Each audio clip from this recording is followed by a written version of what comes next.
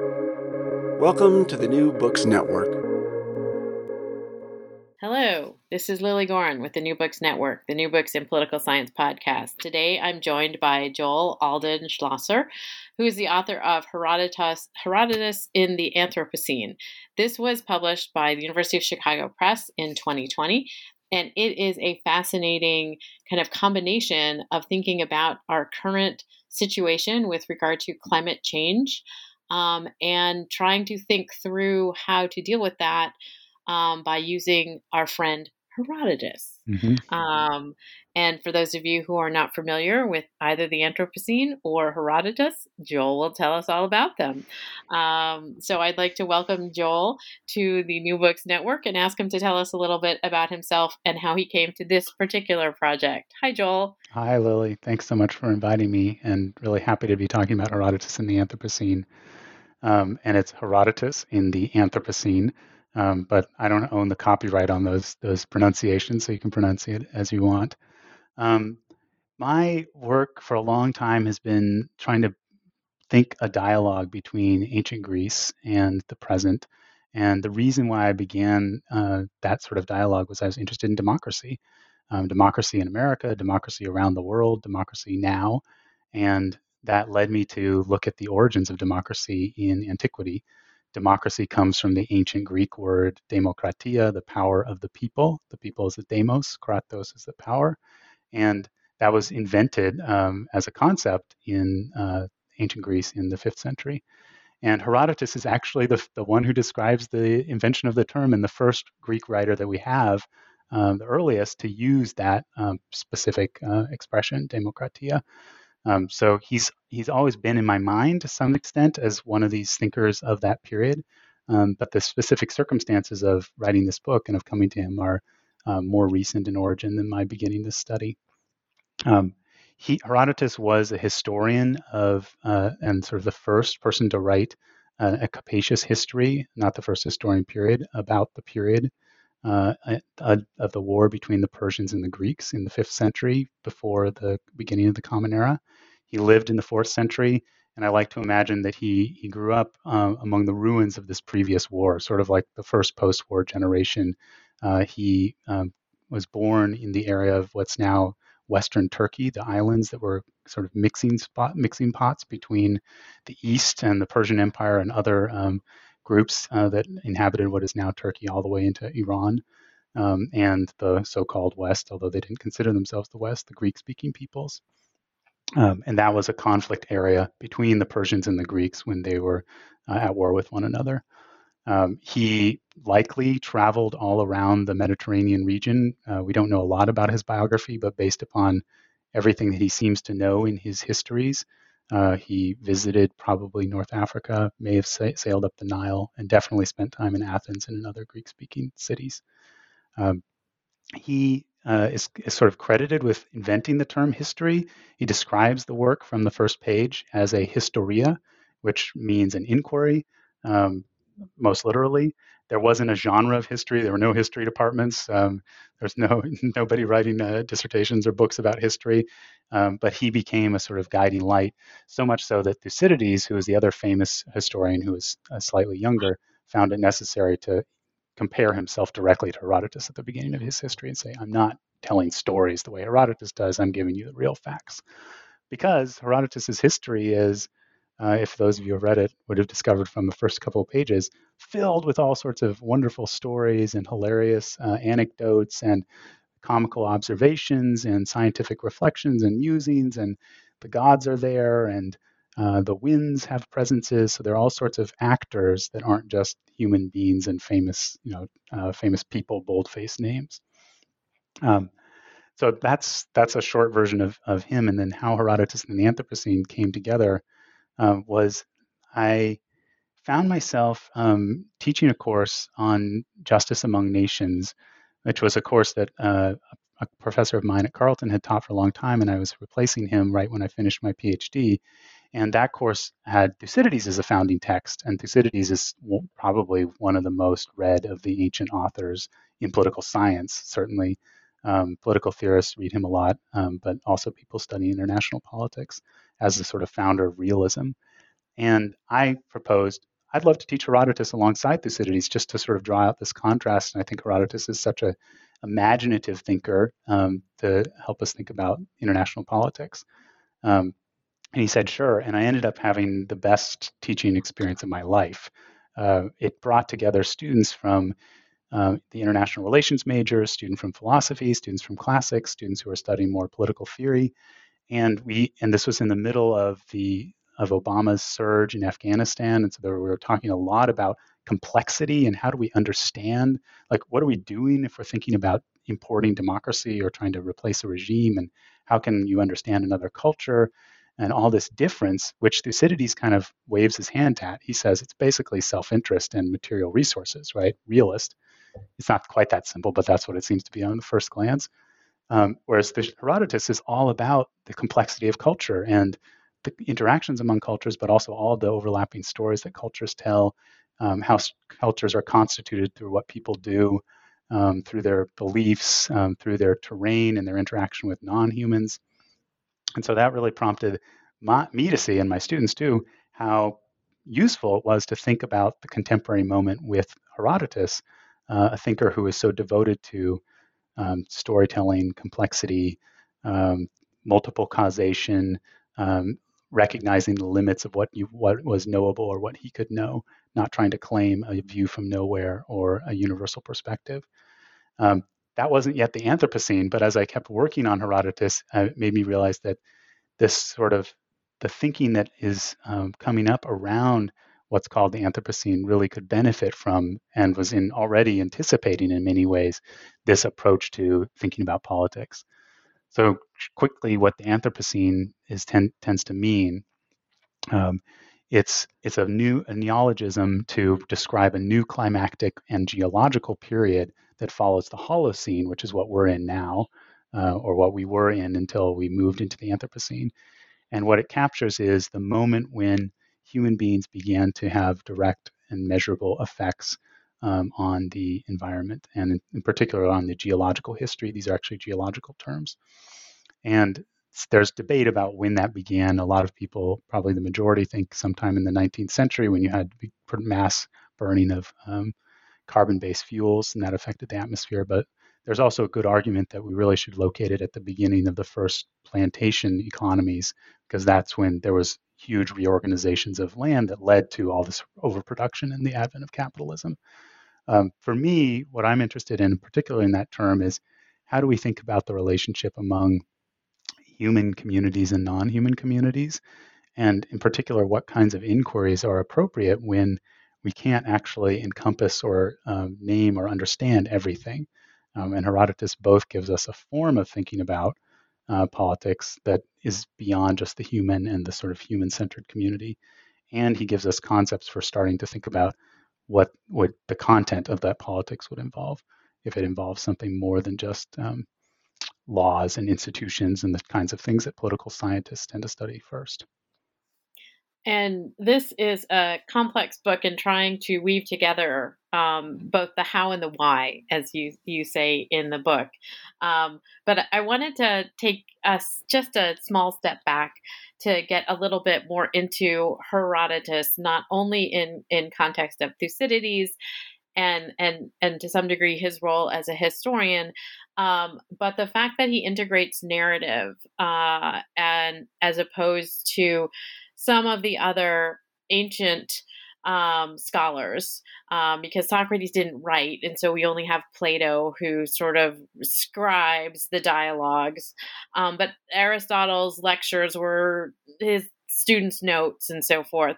So Herodotus actually wrote his histories. Mm-hmm. And in the histories that he wrote, they go in lots of different directions, which is one of the reasons, as you've noted, they were useful to look at, particularly in contrast to Thucydides, which is a kind of straight historical sort of perspective. Can you explain a little bit more for people who aren't as familiar as you are with Herodotus, to some degree, how he has also come through to us now, You note in the acknowledgments, of course, his histories play a major role in the book and the movie The English Patient. Hmm. But not everybody reads Herodotus these No, days. Is that no, correct, Joel? that's correct. Um, and so, yeah, I mean, I think that his reception is a whole nother story worth telling, and it's been told and inquired by other people.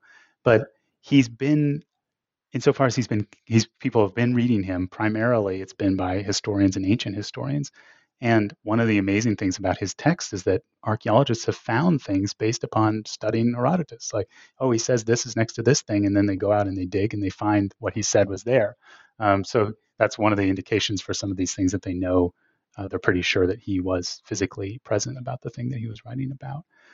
But in political science and in political theory, Herodotus has not been read very much, barely talked about. And I think that's because, as you said, the emphasis has so much been on forms that seem like they're philosophy. They're making arguments, and that's a sort of predominant form in political science and political theory.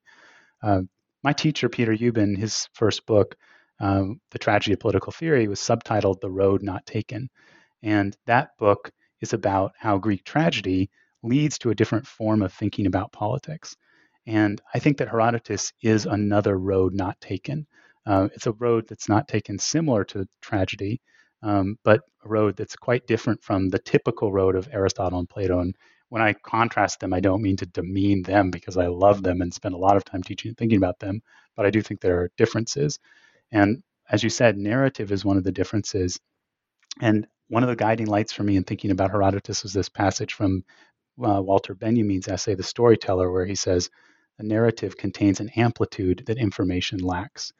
This idea of amplitude to being a form that can hold complexity and multiple interpretations, which is actually, I think, more like reality. We tend to think we can tell one story about this thing and like that's the main story or that's the single story.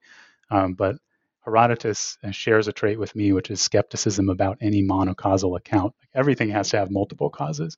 There are many reasons for things to happen, and a story allows you to weave those together in a way that it's very hard to with an argument. Um, the other dimension of that is that I think Herodotus was, like the tragedians, was writing for a public in a very different way from the philosophers. Um, the philosophers were writing texts, although the degree to which they were circulating, we don't know. I mean, Aristotle, these were likely lecture notes that were kept by students of his. Herodotus, it's clear that this was written for performance. So it was like tragedy. Somebody would be performing it out loud, probably a gathering around some sort of a celebration. They'd say, "Tell me that story about Hippocrates." And Herodotus, the way he tells it, has all these phrases that are clearly linked to oral storytelling traditions, little repetitions and circular patterns. And a lot of his structure is owed to Homer and the way in which Homer built these sort of poems out of oral traditions. So that sort of performative element and this desire to reach a public, I think, is one thing that Herodotus really is distinctive and that we can recapture in political theory. If we're going to look at this and thinking about politics, this road not taken, the road not taken is one that is embracing complexity as opposed to parsimony and reduction. And that's also thinking about how are we always telling a story? I mean, an argument is a story. It's just one kind of story, often a kind of boring story. Uh, Whereas, if we're thinking about political theory much more generally as political theorists, whether we're studying the materials or we're producing them ourselves, what can we do differently? How would our understanding shift if we thought about ourselves as storytellers or as keepers of political stories or stories about the body politic? Yeah, one of our colleagues has written this really fascinating book about how television shows are also telling stories about politics Mm-hmm. and political science in particular in the contemporary period. Dyson, I forgot what his first name is, and he can now beat me up on Twitter for that. But it goes to your point that politics is storytelling. Mm-hmm. It just may be if you're making a policy argument on the floor of the United States Congress, it might not be as interesting as the story you might see in a movie theater or something or in another venue. So that the role of narrative, I think, is very important. And you talk about Herodotus providing, as you say, the road to complexity in order to think about um, the life that we will be having moving forward in the world. And this Mm-hmm. is about climate, this is about humans, but it's also about, as you note in the book, non-humans, the other components that we think about, or that we don't necessarily think about when we think about politics. That when we have a hurricane season, that we have to respond in a way to the hurricane season because of damage and so forth, but that the hurricane is not seen as part of our politics. Mm-hmm. And to some degree, I'm finding your argument interesting in thinking about how we need to start recrafting our thinking, and Mm-hmm. that Herodotus can lead us in that direction. Can you explain a bit about how we might start recrafting our thinking and how Herodotus can lead us on that path? Yeah, happily. One way I've been thinking about this that's pretty concrete and isn't as much and is developed in the book. It isn't as developed in the book, is around rivers. So Herodotus is very interested in not only the Greek-speaking peoples, but peoples all around the Mediterraneans. And two areas or groups in particular are the Scythians in the north, what is now like Romania, sort of northern Black Sea area up to Ukraine, and the Egyptians. Um, and who are populated around the Nile and the Nile Delta. And with both of them, he describes how their civilizations depend upon reciprocal relationships with major rivers. So it's the Borysthenes for the Scythians and the Nile River in Egypt. Um, the environmental historian Richard Wright has this wonderful way of talking about things like rivers, where and he has this book on the Columbia River called The Organic Machine, that these are sources of energy. And actually, I just realized last year when I was a fellow at the Simpson Center at the University of Washington that energy humanities is a whole field. Didn't know that, but it's in part, I think, inspired by White. So these systems of energy and recognizing that the hurricane, just like the human communities and the fossil fuels we burn and our bodies that are metabolizing things, they're all systems of energy. And so if we contain that system of energy in our politic and recognize how that energy has been supporting certain forms of life and not supporting others, we can actually deliberate about it and make decisions and not just sort of take it as something that's an external that we can use and not really think about how that use is then making other externals shift. Um, so in the case of Egypt, or maybe Scythia is a better example actually of this specific point, the Scythians come into the story because they're sort of out there, and so empires that are powerful decide that they want to invade the Scythians, and then the Scythians outsmart them and avoid their rule.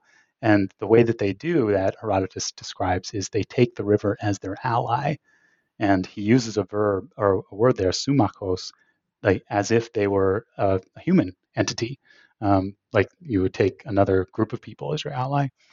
And taking them as their ally means that they're using the rivers as systems of energy that they can separate themselves from the enemy and also trap the enemy with them because they have superior knowledge of the ways in which the rivers work. That seems kind of like it's still somewhat inert, but the fact that they can move around so quickly is because they are able to draw resources from the river, move on the river. So they're again using it and not trying to conquer it. And then Herodotus is always drawing the contrast between these imperial powers, both Greek and Persian, that are trying to drain rivers and cross rivers and break rivers, basically treat them as obstacles, as externals. That's contrasted with treating them as part of your political community. And you set up the book, as you note, in the introduction to the book, in terms of the how and the why, in terms of thinking about Herodotus as a complex thinker, and that we can look at his histories in trying to sort through complexities the way that he did. But you also talk about how Herodotus can provide for us in a contemporary sort of situation the way to think about politics. Mm-hmm. And these are sort of complicated threads, and you sort of break them up throughout the book. But I would like if you could sort of explain a little bit about the first, how, again, Herodotus, in the complexity and in the stories that you've been sort of talking about, like this example with the river, that this is different from Thucydides in particular, but also from our contemporary way of thinking. Mm-hmm. And then we can talk about the other even more complicated way that Herodotus can guide us. The what? Yeah. So in terms of in terms of the form, I think Herodotus, although he's sort of thought about as a early historian, maybe is closest to an ethnographic anthropologist today in his method. And that's not a method that yet has much of a place in political science or political theory, but I think it's starting to make inroads. And the more that it does, I think the more Herodotean we will become. And as somebody who's not an anthropologist, I'm describing this like as an aspiration. So anthropologists listen to it and they think, no, this isn't right. I want to be among you. It's ethnographic anthropology because it's highly situated and dependent upon the conversations and observations that he himself is making. So in that sense, it's what political scientists would call qualitative. But while being qualitative, it's not analytically digested and sort of regurgitated. It's instead presented experientially and in this form of the narrative. So the two big ideas from Herodotus in terms of the how are, one, what I call this sort of itinerary of inquiry. That is, that the inquiry itself is conducted by a self-reflective person who's showing his work all the time, and thus showing the limitations of what's knowable from the research perspective.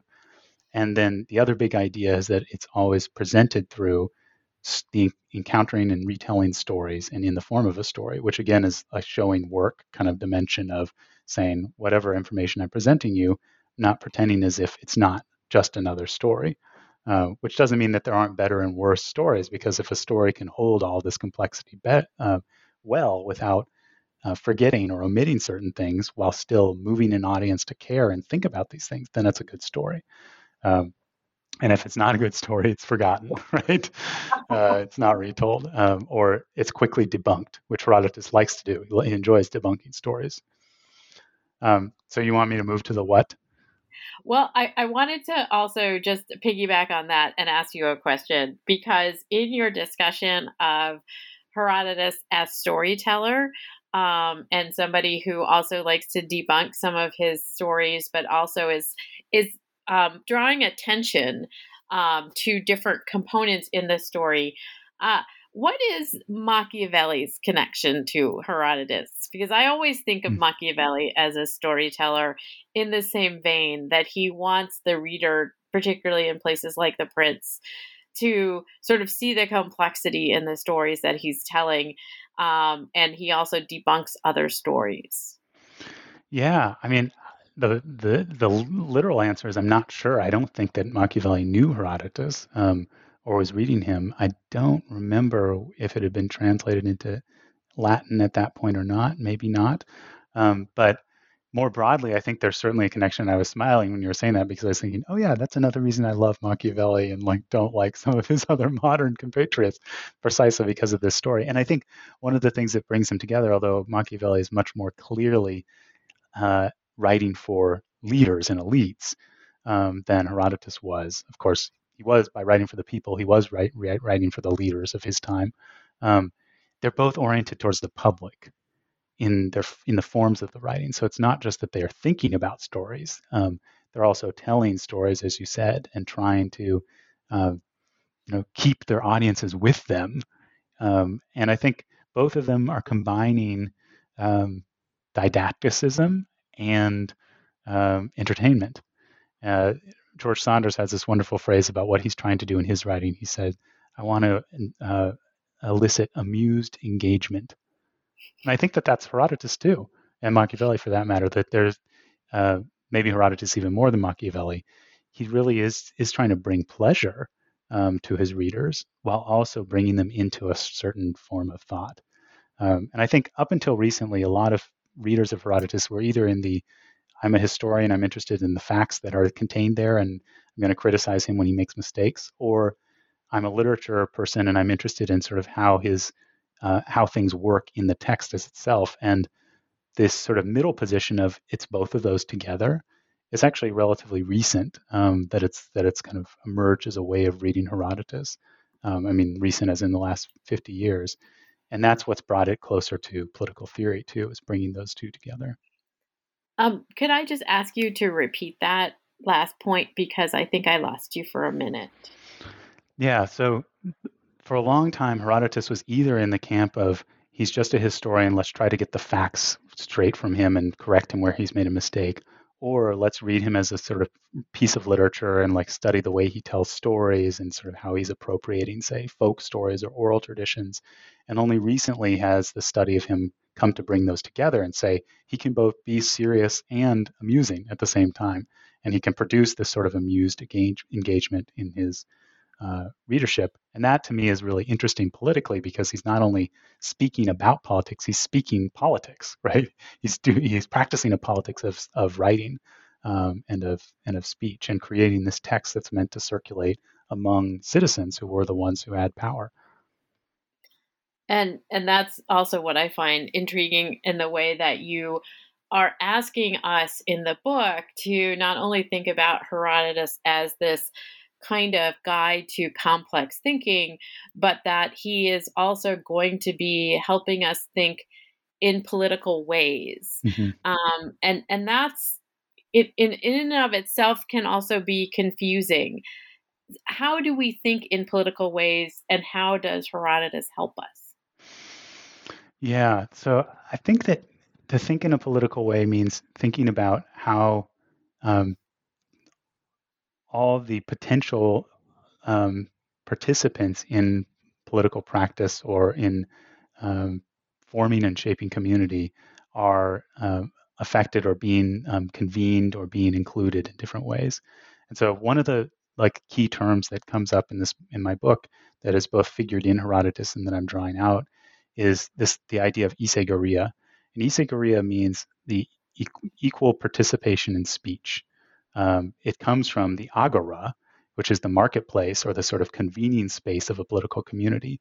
And Herodotus is really concerned with what are practices that allow for everyone to have an equal space in this agora, in this meeting place, in this middle place where we can come together and debate about things.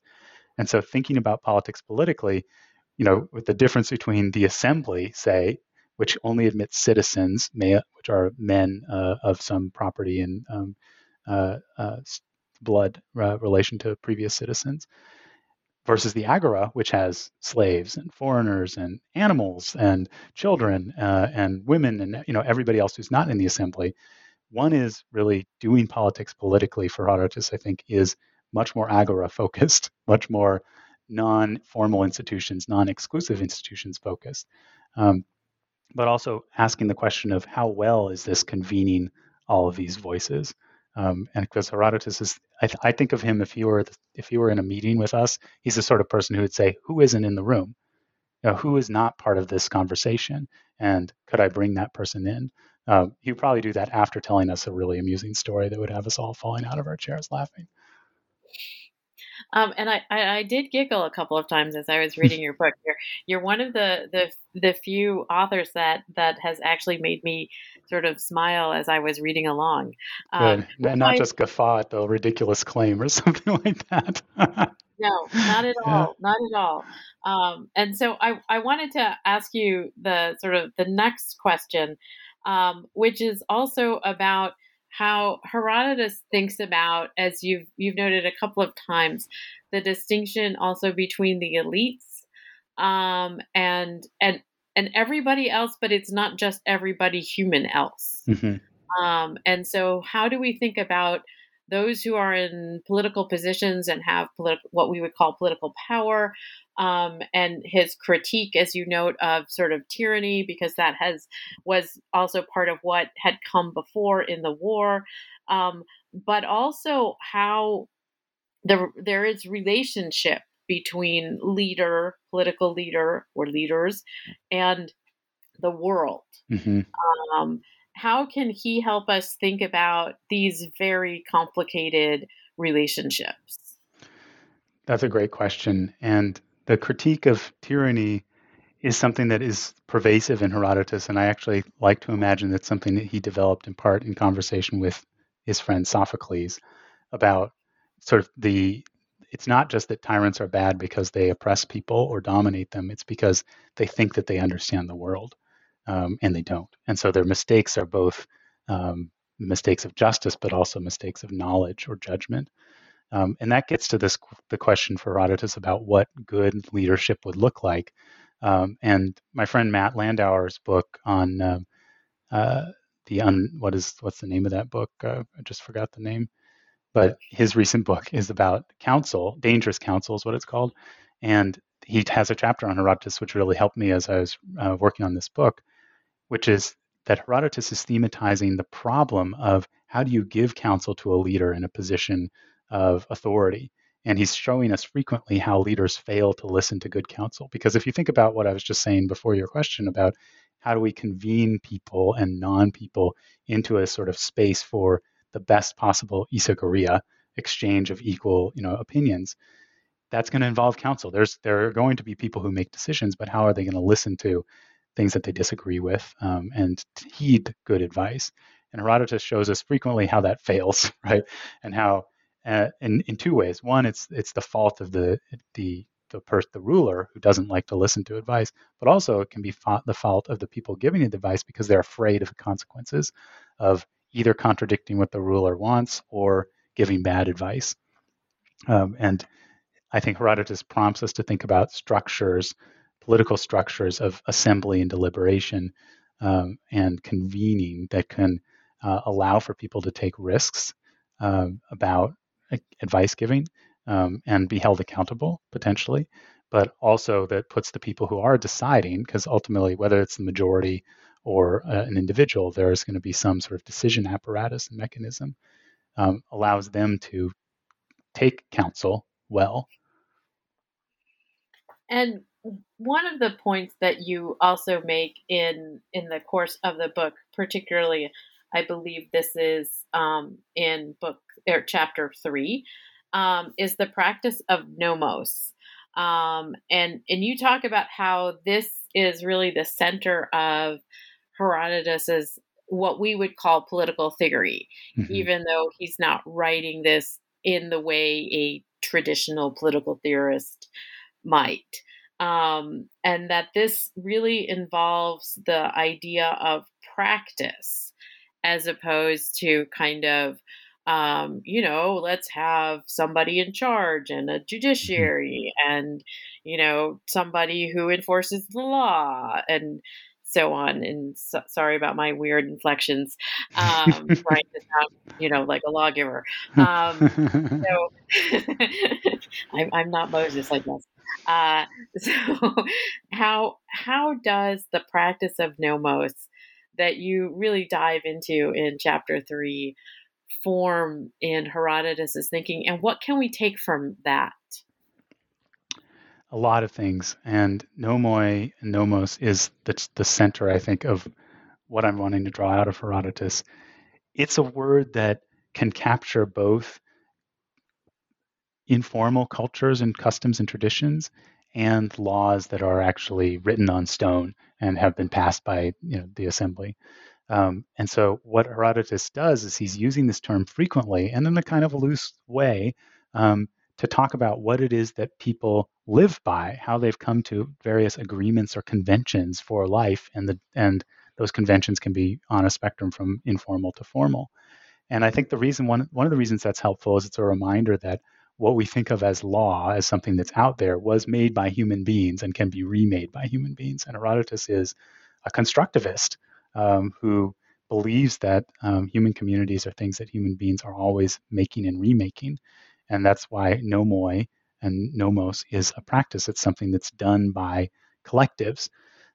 He's much more interested in these participatory practices than in the formal institutions like you were naming of the three structures of government and all these other things that the modern sort of subsequent thinkers get so obsessed with, like how are we going to structure these things in just the right way so that we don't have to change them ever? Because Herodotus is emphasizing that change is always there, which is why at the beginning of his histories he says, I am going to talk about great political communities and I'm going to talk about small ones because the small become great and the great become small. Everything is cycling and in flux for him. That means there's no final institutional arrangement. Rather, communities, and the ones that do it best are the ones that aren't restricting participation in the community to humans, are finding ways to gather and convene and deliberate about the best course of action forward. And freedom for Herodotus and flourishing ultimately come about through nomoi that are best pursuing equality of participation, isegoria, I think. Now, what I've just said, it's not explicit in Herodotus. This is me as political theorist sort of pulling out what I would say to a political scientist. And I've been in a lot of conversations with classicists about this text, and they would push back and say, well, where is that in this particular thing? And it's not. It's more of trying to articulate something distinctive that I think somebody like Montesquieu maybe has a little sense of this in the tradition of political theory, and certainly some contemporary thinkers, somebody like Bruno Latour is on to something like this. He's thinking about nomoi somewhat, but it's pretty it's pretty amazing in its distinctiveness vis-a-vis Herodotus in his own time. And I think it's still, because of the imagination of what can be involved and what nomoi can possibly be, that's still really distinctive today. And in that regard, we've also talked about the fact that Herodotus is working with narrative and through narrative. And there are other political theorists, at least ones that I would talk about as political theorists, like Shakespeare. And of course, we did mention Machiavelli, who not only wrote The Prince and the Discourses, but also wrote a number of plays. And as you noted also, that Herodotus was likely in conversation in certain respect with Aristophanes. And so do we see a similar kind of capacity to think in this kind of complexity through other writers like Shakespeare, per se, who are not writing, traditional political theory tracts, but are writing more like Herodotus? Some of the contemporary writers, I could name literary figures that I've written about and have enjoyed and loved a lot. People like Joan Didion or Don DeLillo or Claudia Rankine, who I think all three of them are playing with form in ways that open up political thinking in new ways. But among our set of other academic, and I mean that in a positive way, writers, I think folks like Lisa Wedeen, Timothy Mitchell, Anna Singh, those are people, some of them are in political science, some in anthropology, who are recognizing that the domain of what we think of as thinkable as political scientists, individuals, institutions, laws, is way too restricted. And that the more effective forms for thinking about a much more expansive domain are forms such as Anna Singh is brilliant in innovating in this respect. She's having more narrative chapters, having chapters that are sort of dictionaries. She's created this more recently, this whole online sort of repository of different ways of exploring the Anthropocene and visualizing it beyond just the form of a book. I think that one of the things that the Herodotus book is really going for, and that in the wake of the Herodotus book I feel really changed by, is just the need for all of us to be more imaginative about form. Because the forms that we assume, and we basically, many of us don't even think about, I've got like a manuscript on my desk right now that I'm going to be analyzing. It's written in a form, right? This is what an article looks like. That constrains our thinking immensely. It means that there are only certain kinds of thoughts that are thinkable. Forms afford different forms of thinking.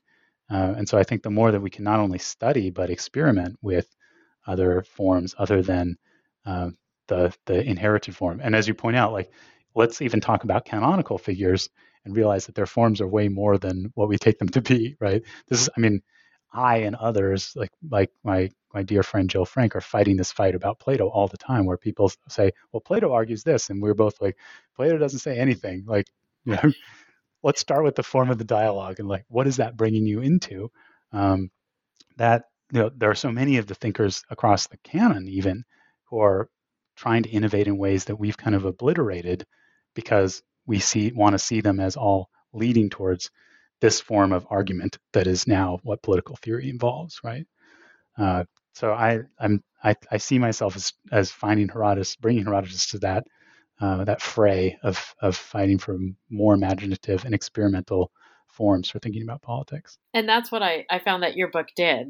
And I appreciate that. And so I thank you for that in terms of sort of bringing me to Herodotus, who is not somebody that I had very much familiarity with, and the complexity of his thinking in terms of also how do we think about the challenges of our day. And so I would ask you, since that is the concluding chapter, and you don't have to give spoilers away, so people will still buy the book, if you could talk to us a little bit about what it is that Herodotus did teach you in thinking about the problems of the Anthropocene and the complexities of geological climate change that we are fundamentally facing in a more and more crisis situation.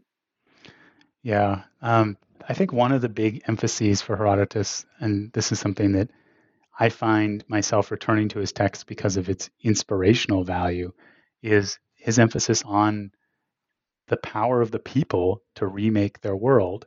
And that combined with the chastening of the people's belief in their power by virtue of the complexity of the world. And that combination is both, it's a little bit a Gramscian pessimism of the intellect, optimism of the will. Like, let's be realistic about the complexity of the situation that we're dealing in, but to harken back to Grace Lee Boggs, let's also remember the grandeur and the miraculous, sort of magnificent accomplishments of human beings in the past. And that's what Herodotus is trying to remember across the whole of his text. Human beings can do amazing things when they work collectively, in particular. And he loves stopping and marveling at great wonders like the Samian Mole, a harbor that was dug out. You just imagine the human labor that goes into some of these architectures that he thinks are so amazing and describes in detail. Remember those, remember all that we're capable of while being realistic about the complexity of what we're undertaking. I think there's so much easy nihilism and cynicism today about what we can and can't do, while at the same time we're doing so much just without any sort of organized form or vision of what we want to be doing or achieving. Herodotus is a reminder of what is possible through collective action, and the sort of vision of not only like wonderful things we can do, but like the absurdity of it, that there's something comic and this sort of human comedy that he's putting on display.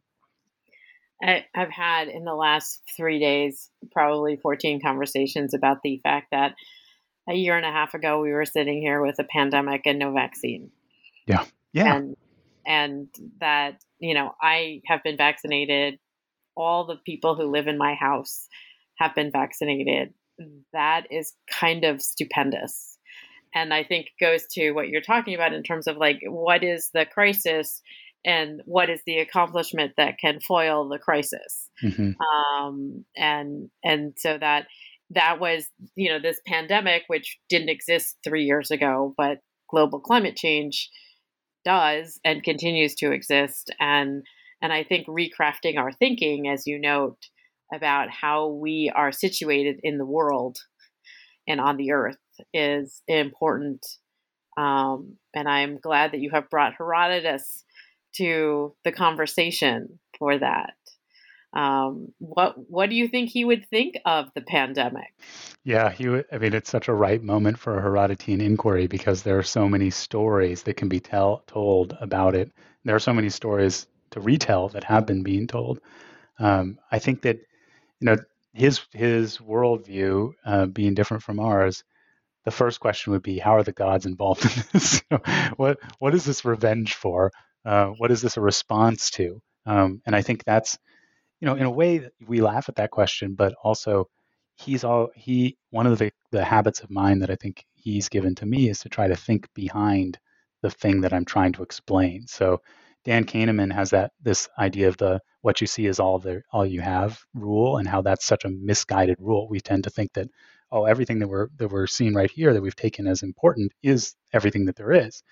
And Herodotus famously starts his history by saying, I'm interested in when the Greeks and the Persians first, came into conflict, but I'm going to start with a Lydian, neither a Greek nor a Persian. And he tells all these stories about Croesus. So, what's the story behind COVID before before the pandemic, before we can point to this, interaction between human and animal or whatever it is? I think that's where he would want to go. And whether that's a story of a particular actor at the WHO, and their decisions about how to respond to these things, or it's a story about a particular practice of, living animals and humans living next to each other that started 100 years ago, but now it's intensified. That story behind the story is the one that I think he would want to start with. And then he would find, there's a sort of recurrent pattern. Probably it's something like human beings think that they're in control of a situation, they understand the whole thing, and then it turns out that they don't, and there are unintended consequences. Or as Arendt would put it, human action is unpredictable and boundless, right? It just expands beyond itself. And so often that boundlessness or those unpredictable consequences have to do with the people, the non-humans that we don't think of within our domain of charting consequences for things. And of course, this bat apparently was the problem. This bat, yeah. You can tell the bat story, yeah. So, Joel, what are you working on now? A lot of different things. I mean, this thing on rivers and Herodotus will likely come out in the next couple of years. But I say years because it's not really written. The big project that I've started is really thinking about 4th century politics more, but through the lens of refusal. And it's kind of a continuation of the Socrates book, my previous book, in trying to understand how philosophical practice has a political dimension in the context of democracy. But the difference between the Socrates book and this project is that I'm really interested in a decadent, declining democracy, because in the 4th century is when Athens loses the Peloponnesian War to Sparta. There are no great civic architectural projects. There's no Pericles. And by the end of the 4th century, Alexander has taken over and essentially colonized Athens. Athens still has power to govern itself, but has no foreign policy as kind of a subject state. So it's during that period that, guess what? Cynicism, Stoicism, and Epicureanism are all invented in Athens. And a lot of the dominant story for that has been these are retreats from the political. These are philosophies of withdrawal and finding stability and structure in a non-political, non-human sort of cosmological space. And I actually think that it's a very different story. The story is actually, these are refusals of decadent politics and attempts to bring about and generate a more participatory and lively sort of quasi-democratic or inchoately democratic political form. So I'm writing on Diogenes, the first Cynic, and then there's going to be parts on the Stoics and Epicureans. Well, I hope that you'll come on the New Books Network and talk to me about it when it comes out. Yeah, I hope so too, and that it's soon. We'll see. Lots of other things afoot at the same time. I totally understand that, including the end of the semester as these things go. Yeah. So, Joel, I would like to thank you for joining me today on the New Books Network to talk about Herodotus in the Anthropocene. And this was published by University of Chicago Press in 2020. Do you have a brick and mortar store with an online presence where somebody can purchase this book? I do. You can go to the Bryn Mawr College bookstore, and they have a faculty author site, which has my book right near the top at a fair price, and they'll ship it to you. Great.